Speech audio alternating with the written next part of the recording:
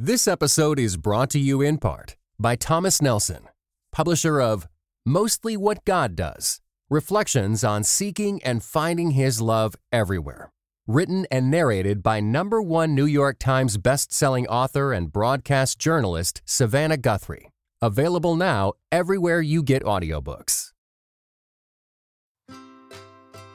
Welcome to the Grace Enough podcast. I am your host, Amber Cullum. Before introducing this week's guest, I want to invite you to join my 4-week gratitude practice anytime in November.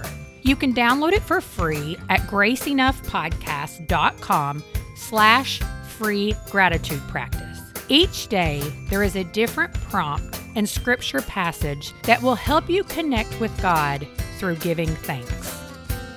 Today kicks off a 3-part series on purity culture. We'll discuss questions like, what is purity culture? Is God's design for sexuality outdated? What are some of the unbalanced messages teens received surrounding purity in the 90s and its negative impacts? What are some best practices when talking about Christian purity and sexuality? The first guest is Dean Inserra.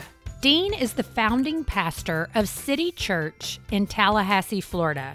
He grew up in the height of promise rings and I kiss dating goodbye culture and has recently authored the book Pure: Why the Bible's Plan for Sexuality Isn't Outdated, Irrelevant, or Oppressive.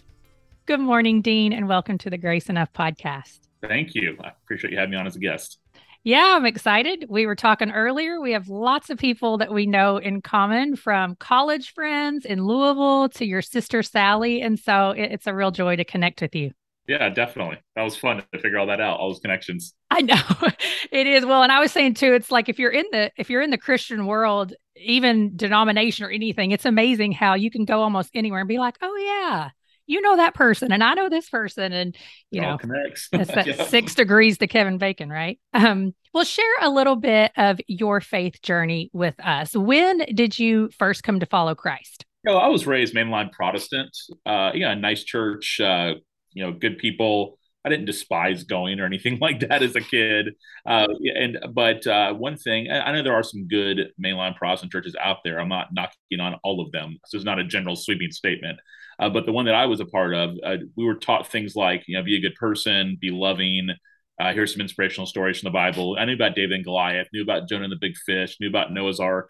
I've never had anyone share the gospel with me directly, that I actually was a sinner who needed to be saved. So the whole idea of grace wasn't really relevant to me because I didn't really need it because I'm a good person. I believe in God, that kind of idea. Well, I went to a Fellowship of Christian Athletes retreat when I was 13 years old and I actually heard the true gospel for the first time. And that was a sinner who needed to be saved. Here's what that looks like, and here's who Jesus is, and he's the one who came to die for us and to reconcile us to the Father, and he rose again, and you need to put your trust in Christ, not yourself. And that was all new news to me. So I joke I'm the only person to come to faith and be angry about it. Don't get me wrong. Don't get me wrong. I had joy, but at the same time, in my mind, I'm going, how have I been in church my entire life and no one's ever told me this before?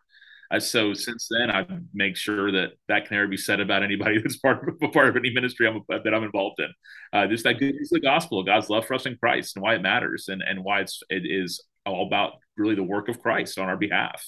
Yeah, and that fuels kind of everything I do now. And I went away to college and seminary. I knew pretty early on I wanted to be a pastor, and then as that kind of started forming more, I wanted to be a pastor in my hometown of Tallahassee, Florida, and wanted to plant a church. And by God's grace, been able to do all those things. Yeah. So I'm a pastor in Tallahassee. My wife and I have been married for over 18 years. Awesome. And we have 3 kids, and life is really good. We're thankful and grateful, and are excited about the mission we have here in Tallahassee and beyond.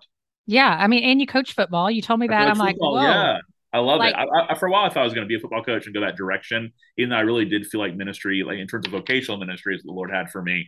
For a minute I was like, I kind of want to coach football, but this allows me to be a middle school football coach, allows me to kind of scratch that itch a little bit, and I get involved in high school football some too, so which is good. It cracks me up because I'm like, maybe it's your wife that needs the pat on the back, because coaches' wives, they're really bearing the brunt of it because they're taking care of the kids all the time. Oh, definitely. Yes. It's especially the high school level. I mean, oh my gosh, it's a different world. So thankfully, I've got really good folks that are part of it, and guys Yeah. that really know what they're doing, and so it's been fun. That's awesome. Well, and we're not here to talk about football, but Oh man, I I thought could. that's why I agreed to come on. We could. I mean, my oldest son is a middle school football player, and I'm just like, and I remember growing up, my dad he did some refereeing of high school games, and it came to a point when we got to a certain age that my mom was like, "Listen, no, we can't do this anymore. Like, it cannot be. You're gone every week. It was just a lot, right?" And so I look back, and I didn't realize then. I was like, "Dad loves it." And now I'm like, "Oh." I know why now, being a parent of three. So, anyways, the reason why we're here is because you have released a new book called Pure, and it really dives into what God's plan for sexuality is and how it's not something that's irrelevant. And also, it kind of talks a little bit about all the purity culture and the bad things that came from that and things we should take away. And so let's start out with for those people who are listening and they're like, I don't even really understand what purity culture was because I didn't grow up in that phase of Christian culture. What is purity culture? Yeah, and I think we have to be really clear that God's Mhm. design for sexuality is not oppressive, it's not outdated, it's not irrelevant. All the things the world is telling us, right? The Mhm. world's messaging. So purity culture, we didn't refer to it as that then. It's called that in retrospect. Right. But so very much so, lots of articles being written about it. There's the different, just blog posts, tweets, posts, you name it, Mhm. all really condemning it and bemoaning it and claiming it created oppression and all these sort of things. And so, for those that aren't familiar with the movement, I grew up right smack in the middle of it. I Mhm. went to high school in the 90s. I mean, I saw it all. Yeah. It was this whole call that really revolved around this is their language saving yourself for your future spouse. Mhm. And the best way to understand it is really kind of two main aspects. One is what was called the True Love Waits. And those would be just a big campaign and rallies. And the whole goal was to get you to fill out this card. And the card said, that I am going to commit myself to God and my future mate was their language that I'll, Mhm. remain from sexual activity until I'm married. And that came with things such as purity Purity rings, rings. where you would get a ring and you're supposed to wear it until your honeymoon and then give it to your spouse and say, I've worn that. And there was just so much around it. And the other aspect of it is Joshua Harris's like Kiss Dating Goodbye book that Mm. really went after dating as a bad thing and said that we should be courting instead, which is this whole idea of like you instead of dating, you're like, and you're going to get married and you're not going to date someone Right. until then. And here's the thing about all that is we were 16. you know, I mean, so and like, we're 13. yeah, Like, yeah, so it's like settle down, okay? Like, tone it down a little bit. Now, I want to be, affirm any group that's pushing people towards, sex, purity. the sex in the confines of marriage only. Okay, amen, yes. So I do think the motives were pure, and I want to be Mhm. fair there. I don't think the True Love Waits crowd got together and said, "How can we start a ministry that 30 years from now is going to get made fun of or whatever?" Right, right. That wasn't their motive.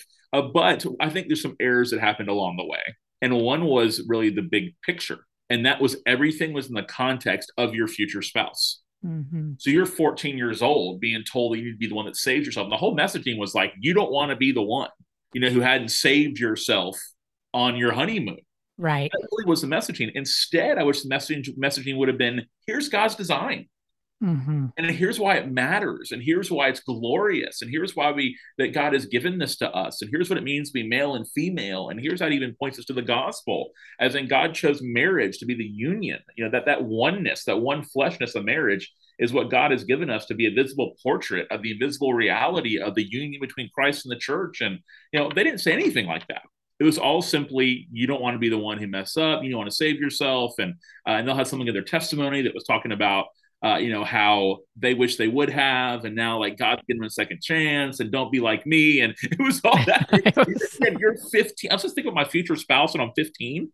yeah. I'm trying to think about like what movie we're going to see that night, right? That kind of idea. So I wish instead they would really taught us the Bible and taught us Mm. God's design. And the second thing was it created two different camps that are both unfortunate. And the first one is kind of a Pharisee type camp where hey, look at me, I'm righteous, I saved myself. That was always language, save yourself. I saved myself, therefore I deserve someone who has done the same, and no one who hasn't Yes. good enough for me. That's not Yes. Christian talking. That's not Christian thinking, right? So it created that. And then the other side of really the same coin was it created this Hmm. shame idea of people would see themselves, they'd use words like damaged goods, and that they'd see themselves as like kind of disqualified from ever having a Christian spouse or someone who hadn't been involved sexually with someone before. I'm like, that's not Christianity either, right? No. Like, that's not the gospel of Jesus Christ. So again, I do not believe these people like had the motive to do that. Right. I think these were the really, I wish they would have paid a little more attention, but the inevitable consequences Hmm. when only kind of law and moral and not God's design and God's glory is what's lifted up. So here's the good news is that has not changed for a moment God's design. That's right. Christians messing up and Christians taking the wrong approach in terms of how they're communicating, it doesn't change the fact that God has a clear design. So in the book, I'm just trying to tell the story of what it is and why it matters and why Yeah. it's for us right now. Yeah. Yeah. And that is something that I love. Like you really dive into some of the biblical roots of the word purity that's almost become this word that people don't even want to say anymore because it's so we've changed the definition of what that means. And not just Christians, like just our world in general, like purity is bad and it's oppressive, like you said.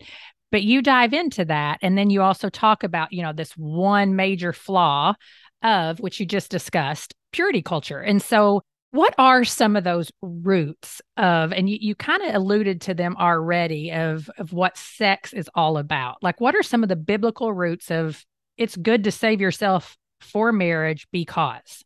Yeah, well, because one, it's never just sex. All right. Mhm. And our only value we have left today as a society is consent. And that's the only thing that's left. Outside of that, any Yeah. time, in any age, it's all about this sort of. It used to be people say what I think I am. Now it's what I feel sexually or romantically is what I am. And so it's really taken us down that's a whole nother conversation. That's taken us down a Hmm. whole spiral. But so what happens in the beginning is God explicitly makes a man and makes a woman. And not to be TMI, but even in terms of biologically, it all works, Hmm. right? And how God Yes. has created these people. And so from there, it was something that Jesus himself echoed in Matthew chapter 19, where he actually believed Adam and Eve were real people. He referenced Genesis and the creation narrative of man and woman as husband and wife when he was asked about marriage. He Yeah. quotes Genesis. Paul, when talking in Corinthians and talking in First Corinthians and talking in Ephesians, he does the exact same thing. He references the one flesh union as God's design and historic. So the one flesh union, it's more than sex, but it's Hmm. definitely not less than that. So when a husband and wife Mm. come together, what it means is they actually have a union, a fleshly union together, and that's what God designed it to be. And we can even say more than that. Like it's actually that when God created marriage, He already had the gospel in mind. Because in Yeah. Ephesians chapter 5, when Paul's talking about the union between Christ and the church, in the same pen stroke of his letter, he's writing about husbands and wives. So it almost gets Yeah. confusing. You're going, wait a second. The last verse you talked about husbands and wives, and now you're talking about Christ and the church. Which one is it? What are you talking about? And the answer is yes. Yeah. Right. Because marriage points us towards the greater reality of the church being the bride and Mm-hmm. Christ being the groom, and the oneness we have with Jesus. The doctrine is called, I love for our listeners to listen to look it up and read about it. It's called union with Christ. It's a wonderful doctrine. Union with Christ is really how we understand our relationship with Jesus. We're one with Christ, and that marriage relationship points us to that. So it's so much bigger than any of those things. So here's why it really, really matters outside of the fact that it really does communicate the gospel story for us, but also God loves his people enough to not want us to do permanent things with temporary people. Mm. So we see God's restrictions for sexuality in the scriptures. One, it's for his own glory, for what his design is, but also it's care for us. So when Paul is addressing the Corinthian church, that the Christians who really had compromised and really had gone off the reservation, we could say, and they were engaging in temple prostitution. Oh yeah. Paul, There's Paul all writes kinds of stuff. Paul writes in 1 Corinthians 6 to them. He doesn't give them a lecture about prostitution. Mm. Instead, he says, don't you know that when you lie with her, you become one flesh with her? So he's pointing them back to God's design. It's easy to read that verse and go, hey, you shouldn't do prostitution because it's maybe illegal in your society. It's demeaning to women. It's unhealthy. It's unsafe. That's not what he's talking about. Mm. Even though all those things are true. He's talking about the one fleshness. So instead, he's saying, here's what you're doing. Like when you lie with that person and come together with one person, you didn't just quote air quotes have sex. It wasn't just that it was you actually had made a one flesh union with that person in a place where that was never designed to be. And that's a huge deal. This episode is brought to you in part by Beyond Ordinary Women Ministries, which prepares Christian women for leadership. At Bow, we believe that every woman is a leader because she influences someone. So, whom do you influence? Do you mentor a woman? Serve in the workplace?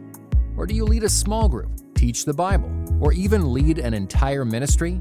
No matter who or how many you influence, our free online resources will help equip you.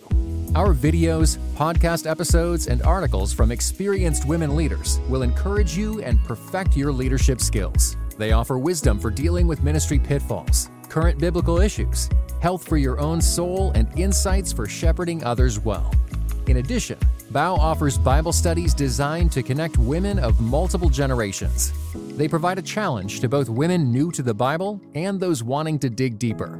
Be our guest and browse all of our free resources and low-cost Bible studies at beyondordinarywomen.org. I mean, and it's so interesting because I see this just in Christian teaching all over the place too, where what makes us just so driven to focus so much on morality? I mean, I think sometimes I feel like it's this need to have application points all the time, because I do think that's where so much of the design for purity and sexuality can get mixed up and lost, because really purity isn't just about sexuality. God actually asks us to do a whole lot more to keep ourselves pure besides not lay with somebody. Absolutely. Yeah. And be seeking his face regularly, confessing sin, right? Being filled with the Holy Spirit. So Paul says, because of all this, it's so much bigger than morals. Yeah. Right? It really is about our hearts and about our bodies and about our minds and our souls. That's why a couple of verses later, he says, flee from sexual immorality.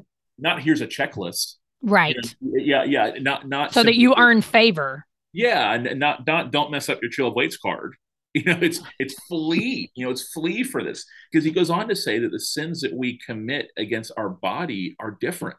Mm-hmm. They're different because it affects all of us. It affects our whole person. Yeah. And it affects somebody else too. So this lie, and I think it's going to swing back. And by that, I don't mean that culture all of a sudden is going to become less sexualized. Right. By that, I mean that churches need to be ready to receive what I call refugees from the sexual revolution. Yeah. Who are realizing this is not what it lived up to be. And I am broken, I'm miserable. And churches need to be ready to love and embrace and receive people into their churches that have come from that world. And I'm not even talking about like trafficking or that's all. No. Yes to that too. I'm talking about like the college students. Yeah. I'm talking about the hookup culture. I'm talking about another affair. Yeah. From nightlife in town as a middle-aged adult. So I just think that churches need to be prepared for these kind of things. And here's the other part of that: it's supposed to be broken. Mm-hmm. It's supposed to be a mess. Why? When you take what God has designed and placed it somewhere that He did not design for it to be carried out, it's going to be a mess. Mm-hmm. And it's supposed to be. We don't gloat over that. We should be broken over that ourselves and say, okay, let's instead of trying to shrink back, let's be all the more clear, to a broken world on what God has said. So I think one of the big steps for Christians and how we're going to be able to love this world in this sexual revolution we're in is to be unashamed of what God has said, and also to carry the aroma of Christ with us as well. Right. So to be like very compassionate and very convictional, both those things at the same time. Well, and isn't that where it gets hard though, right? In being able to communicate what we believe is truth without, you don't want to sacrifice conviction, but you don't want to be a jerk. Yeah, exactly. And sadly, lately, Christians have been really good at being jerks. So we have to really we need to really care about that. And I appreciate you bringing that up. So I think that we just need to make sure that we are acting not out of being the police, the police of sexuality. That's not our job, but to be the carriers of good news. That God has a design, He has something better, and part of it sometimes that is corrective. To go, hey, this right.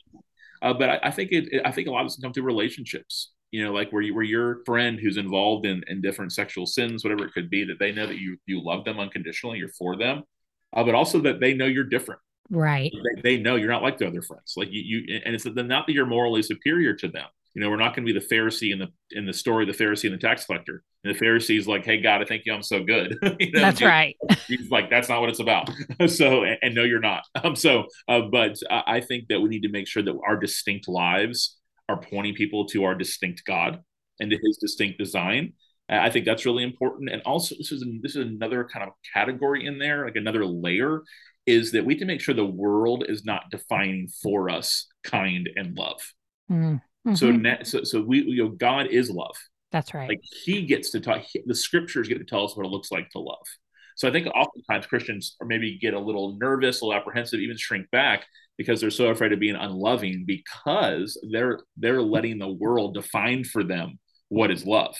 Yeah, love is acceptance. In our world is just full I mean, applause. That's right. Full affirmation. So you can be kind and not a jerk without giving into that mindset. Yeah, well, and that's something. When I read the book Mama Bear Apologetics and talked to them on the show, that was a chapter in that book that I loved because it really was about how many of the words that get taken and redefined. And love is one of those words. Like love doesn't mean that you never speak against something or that you just pat everybody on the back just because that's what they want to do. I mean, that's actually the opposite of love. Sure, now, totally. Love is also not being a jerk, like I said, and just saying, oh, you didn't do this, you didn't do this, and you didn't do this, so you're a failure. And I do think that kids in particular, as I work with some middle school kids as well, I still don't see that they're really getting a clear message of sexuality. They're not. And so, what do you say to that? I mean, what is a good place? I don't want to say a good place to start because I feel like it has started. Like people are trying to say the right thing, but at the end of the day, it still comes back to you should save yourself for marriage because it's just the right quote unquote thing to do. And that just doesn't fly with kids now. Yeah. It's not a good enough answer. Oh, absolutely. And what kids are being told now, the sexual ethic they're receiving outside of the church is just embrace yes. Your feelings, follow your heart, accept everyone, love everyone. And if you're a teenager, I'm an adult in this even hard. Right? Who wants to be viewed as unloving? I know. And who wants to be viewed as a bigot? Who wants to be viewed as judgmental? No one wants to be viewed that way. That's so right. As a teenager, where what your friends think about you is everything, mm-hmm. right? Of course you're going to. And also when the affection or attention of the opposite sex, mm-hmm. Really it matters to you because of maybe the lack of attention you're getting somewhere else. So maybe at home, wherever it could be, when all of a sudden that boy or that girl's paying attention to you being 16 years old are gonna, it's very human nature to be drawn to that, right? And that means you have to do these physical things with this person in order to keep them, in a relationship with you. People are going to do that. Right. So it really is an epidemic right now. So I think we need to make sure that we're teaching them how this fits into the whole story of the Bible. Yeah, I know. And their disciples, not isolated. That's what happened with the True Love Waits Summit. They isolated it. I know, but I see that still happening and it makes me so mad. Totally. I'm like, maybe we shouldn't do theme sermons. Yeah, that's why churches need to really think about how to present these things, and youth ministries need to be talking about these things, and not as a substitute for parents, but right. alongside parents in doing this. And also parents need to be having these discussions and not make it taboo in their home. Yes. Because we've made it just a one talk thing. We had the birds and the bees talk. Okay, Timmy, are you good? You understand? Yes. Okay, great. And they move on. That is really what happens. It's like I know. A one-time thing, rather than it actually being like a dialogue of just this world and how things are. So I think we need to talk about and then what God says about all these things. So I think that's really critical as well to make sure we're incorporating that. And here's what I tell our students. I say we have a lot of college students at our church, high school students, middle school students, kind of all over the board.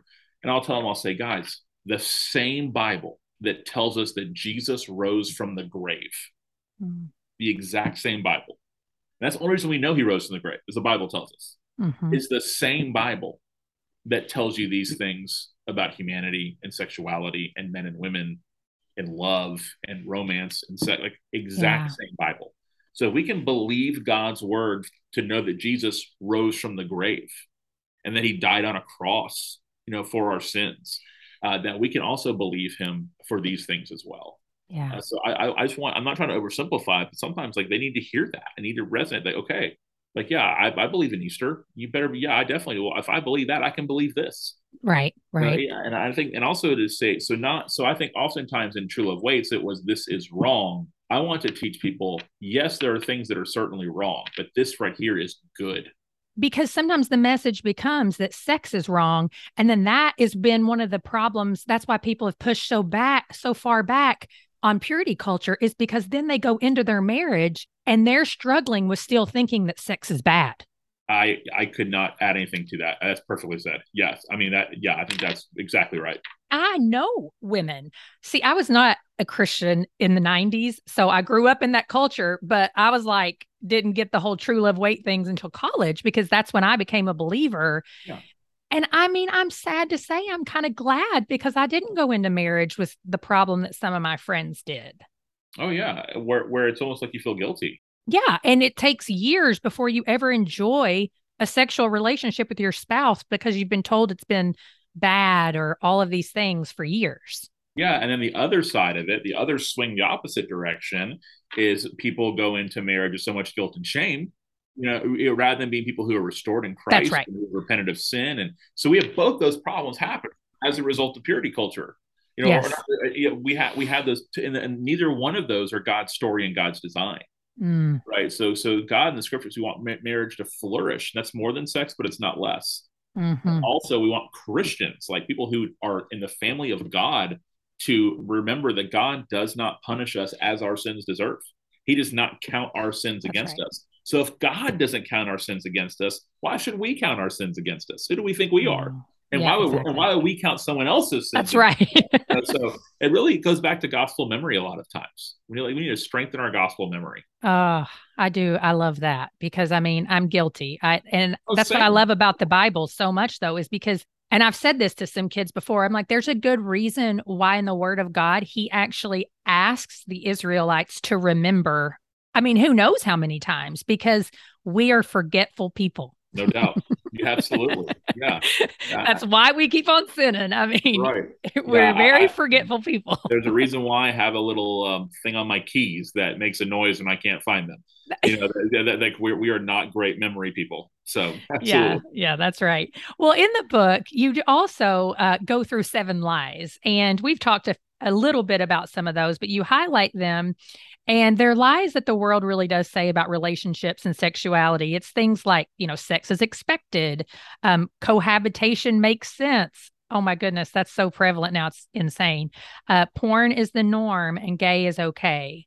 What are some ways we, as followers of Christ, like that we navigate some of those conversations? You've said go back to the gospel, but let's talk about, for example, in my husband's workplace. I mean, he's the boss of a lot of young kids, and that's just so normal for them, but they don't even have a Christian worldview, but then there are some that do.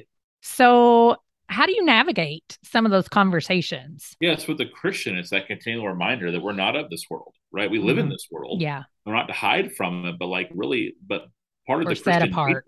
nature, and that's part of what it means to be a Christian. Like so That's if right. you We're if you are different.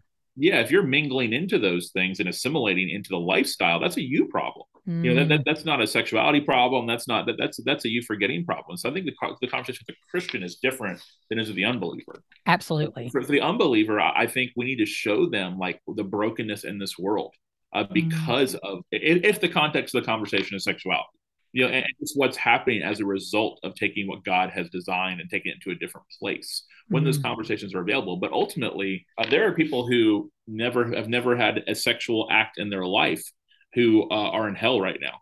Right. So I mean, so the goal is not for them to be pure. The goal is for them to know Jesus. yeah. Yeah, so, and I don't mean to be too like hardcore there, but like that's the reality. So I want them to see Christ first, and then once they get to know Jesus, and then hopefully give their lives to Christ and repent of their sins, then part of the discipleship process is showing them now what it looks like to live in this new reality of God's love and as His children. So I Hmm. want to encourage people not to get too discouraged when non-Christians act and think like non-Christians. Amen Yeah, to yeah. that. I mean, we're Christians, and we struggle enough acting and thinking like Christians, right? That's right. Why would someone Hmm. who doesn't even have the Holy Spirit be able to act and think like Christians? So Yeah. I think that's just helpful for me when I'm around unbelievers. Like my expectations aren't high because they're of the world, right? Yeah. So I need to make sure I'm not the one being conformed to the patterns of this world, right? Mm-hmm. Like I need to make sure that's me, because I'm not going to be a good witness if that's true. So That's the right. goal is, like, like someone who, let's talk about homosexuality just for a moment. Like my goal is not to have somebody who is gay just randomly become straight. Right. Okay. I mean, I do think that's human flourishing, right? But no, I want them to know Jesus. I don't want them to go as a heterosexual to an eternity apart from God. Yeah. I want them to be someone who meets Jesus and then Jesus changes their life. Yeah. So I think I want to make sure I take that angle, that we're not the sexuality police. We're the bearers of good news of Christ and his kingdom Mm. and who he is. And those lies, though, are breaking people. And we can use those as opportunities to share the good news. So those lies are being told by culture about sex being expected. It's kind of like what used to be the first kiss is now sleeping together. Yeah. Yeah. It's a common thing in Tallahassee, where I live, in a college town, where when people go out at night, they pack a bag because Really? expect to meet somebody. Yeah, it's just kind of what you do, and they might never see the person again. But like Wow. you go back to the fraternity house, wherever it is. Oh yeah, that's a big part of the culture here, and it's not considered strange or taboo, or it's just kind of it's sex is expected. It's no big deal. We consent. We're 20 years old. We're just having fun. It's Friday night. That kind of idea. Yeah, that old song where it's just you're young and wild and free, right? Do whatever you want. So that Mm. kind of idea. But again, like I said earlier, we have to be prepared to receive people. Mm-hmm. But when all of a sudden they go, I'm empty, like this is not working for me. I've Mm-hmm. bought into the lies. I have a friend who knows Jesus, and I see their life, and it's not perfect, but it's different than mine. Yeah. And I want to know what it is that makes it different. And it's like, well, for starters, let's talk about God's design for you. Well, on the flip side of that, I feel like we're having to receive a lot of Christians Oh, you're right. who have been damaged Sure. and Totally. who have been wounded by a lot of what we've taught. I mean, Yeah. purity, not just purity culture from the aftermath, the long-term effects of things that we have taught. Yeah. It's still prevalent in some ways. Yeah. And so I think it's really like being patient with people. Mm. And not giving them a hard time for being reluctant, for being a little non-committal at first, to being kind of 1 foot church in the door, 1 foot out. It's going to take time if they really have been scarred by churches and by messaging. So I think also in that process, as relationships are built, just remind them that Christians doing something wrong does not change the fact that God has a clear design. Mm-hmm. And if God's clear design was actually presented to you and actually was and the grace of God was understood by everyone, you wouldn't be in this situation. Yeah. This isn't a God or a Bible problem. This is that certain Christian you knew, or that certain church problem. Right. Or that time in your life with those 5 friends who just didn't know what they were doing. Kind of ideas. I think we've really got to be patient with people. And it's a long game. It really is a long game. But while also maintaining that, like, this does not change what God right. says, and so let's learn that. Let's relearn that together. Yeah. Well, and that's what my husband and I so often are like, we have to keep telling people too, like, just get in the word, Yeah. I mean, like, that's part of the patient. You're wounded by this, and who are you going to receive some healing? Like counselors. That's awesome. Yeah, I am all about that. Like, I need a counselor. But as a believer also, like, are you getting in the word and seeing, like, what did God actually say about sex and purity? Because I think that we're really malnourished in that aspect of our lives. Definitely. And we have to, because if we're hearing the world's messaging all the time, if we're hearing the enemy's accusations in our mind all the time, we've got to make sure we are receiving what God has said in the scriptures. Yeah. I mean, that really needs to be like, I know the number, we read research over and over again. The number one indicator of spiritual growth is always Bible intake. Yeah. Oh, so tell me this, for the person who's single. Yeah. What's this message for them? That God has a design, and it's a good design, and it doesn't change based on life phase. So I would say the single person's sexual ethic is the exact same as mine. And then that is that the person that God has designed for me to be able to be involved intimately with is my wife. The same is true of the single person, right? Whoever that person's going to be. And also I want them to know that marriage is a good thing. Like, if God designed it, but it's not ultimate. That's right. So because Jesus wasn't married, and to all indications, it appears to be that Paul wasn't married. So here are these significant Christian figures. Obviously, Jesus is a whole other category. He is Christianity. But Paul, and they weren't married. So I think it's important to know that. So if you ever feel like you're made to feel like you're JV or lesser or anything like that, that's not what God would say. Absolutely. That's not the Christian messaging. And it's okay also to desire to be married. Don't be ashamed by that. Mm-hmm. And it's okay to say, you know what, I'm very content in my singleness. I'm able to do things in my singleness I honestly wouldn't be able to do if I was married. That's fine too. Mm-hmm. That's good too. But in your dating relationships, if that ever comes along, if you might be someone who's enjoying dating, might be someone who's like, not for me right now, whoever it is, know that God's design remains the same. Mm. So be wise. And in your dating relationships, do what I refer to as no regrets dating, because only two things happen unless someone tragically dies. Only two things happen when you start dating. Either you get married or you break up. So only two options, right? That's right. For even one date, either you're never going to go out again or you're going to get married one day. That's what's going to happen. So just keep that in mind, and just have no regrets dating. Don't do long-term things with short-term people. And not just sexually, like emotionally. Like I just want to encourage you in those things. But also, like, it's okay to desire to be married. Don't feel bad about that. You're not desperate. You're not that random Christian girl who just wants to be married so bad. No, it's not that. It's okay to desire to be married, and it's okay to not.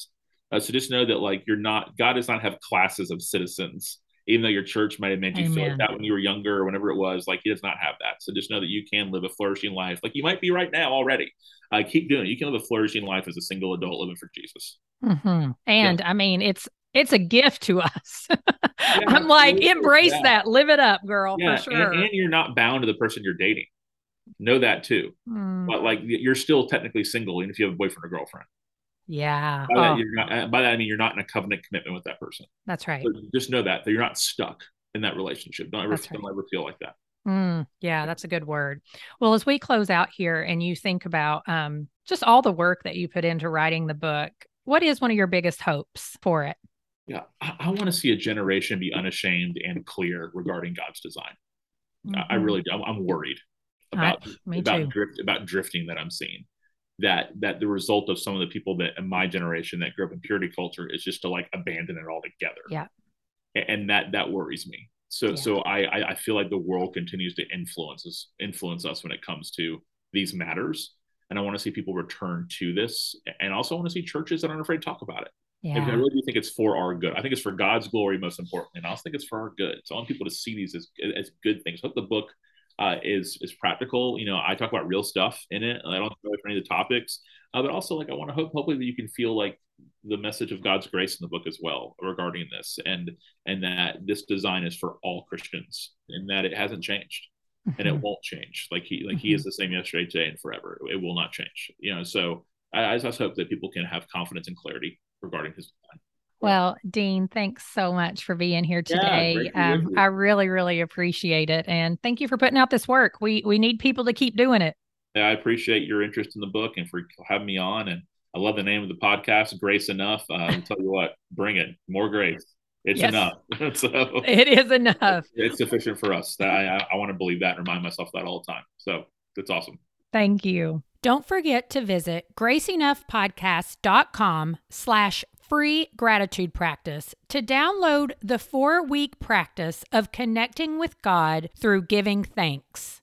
Next week, I sit down with Rachel Joy Welcher for part 2 of the Purity Culture series. Our conversation is rich as Rachel speaks to holding up God's sexual ethic while proclaiming the truth that Jesus forgives, and purity is not a badge of honor that promises us a spouse, a great marriage, or a fulfilled sex life. Oh, you guys, it's a phenomenal conversation. So make sure you come back next Tuesday. Thank you for listening to the Grace Enough podcast. Tune in next time.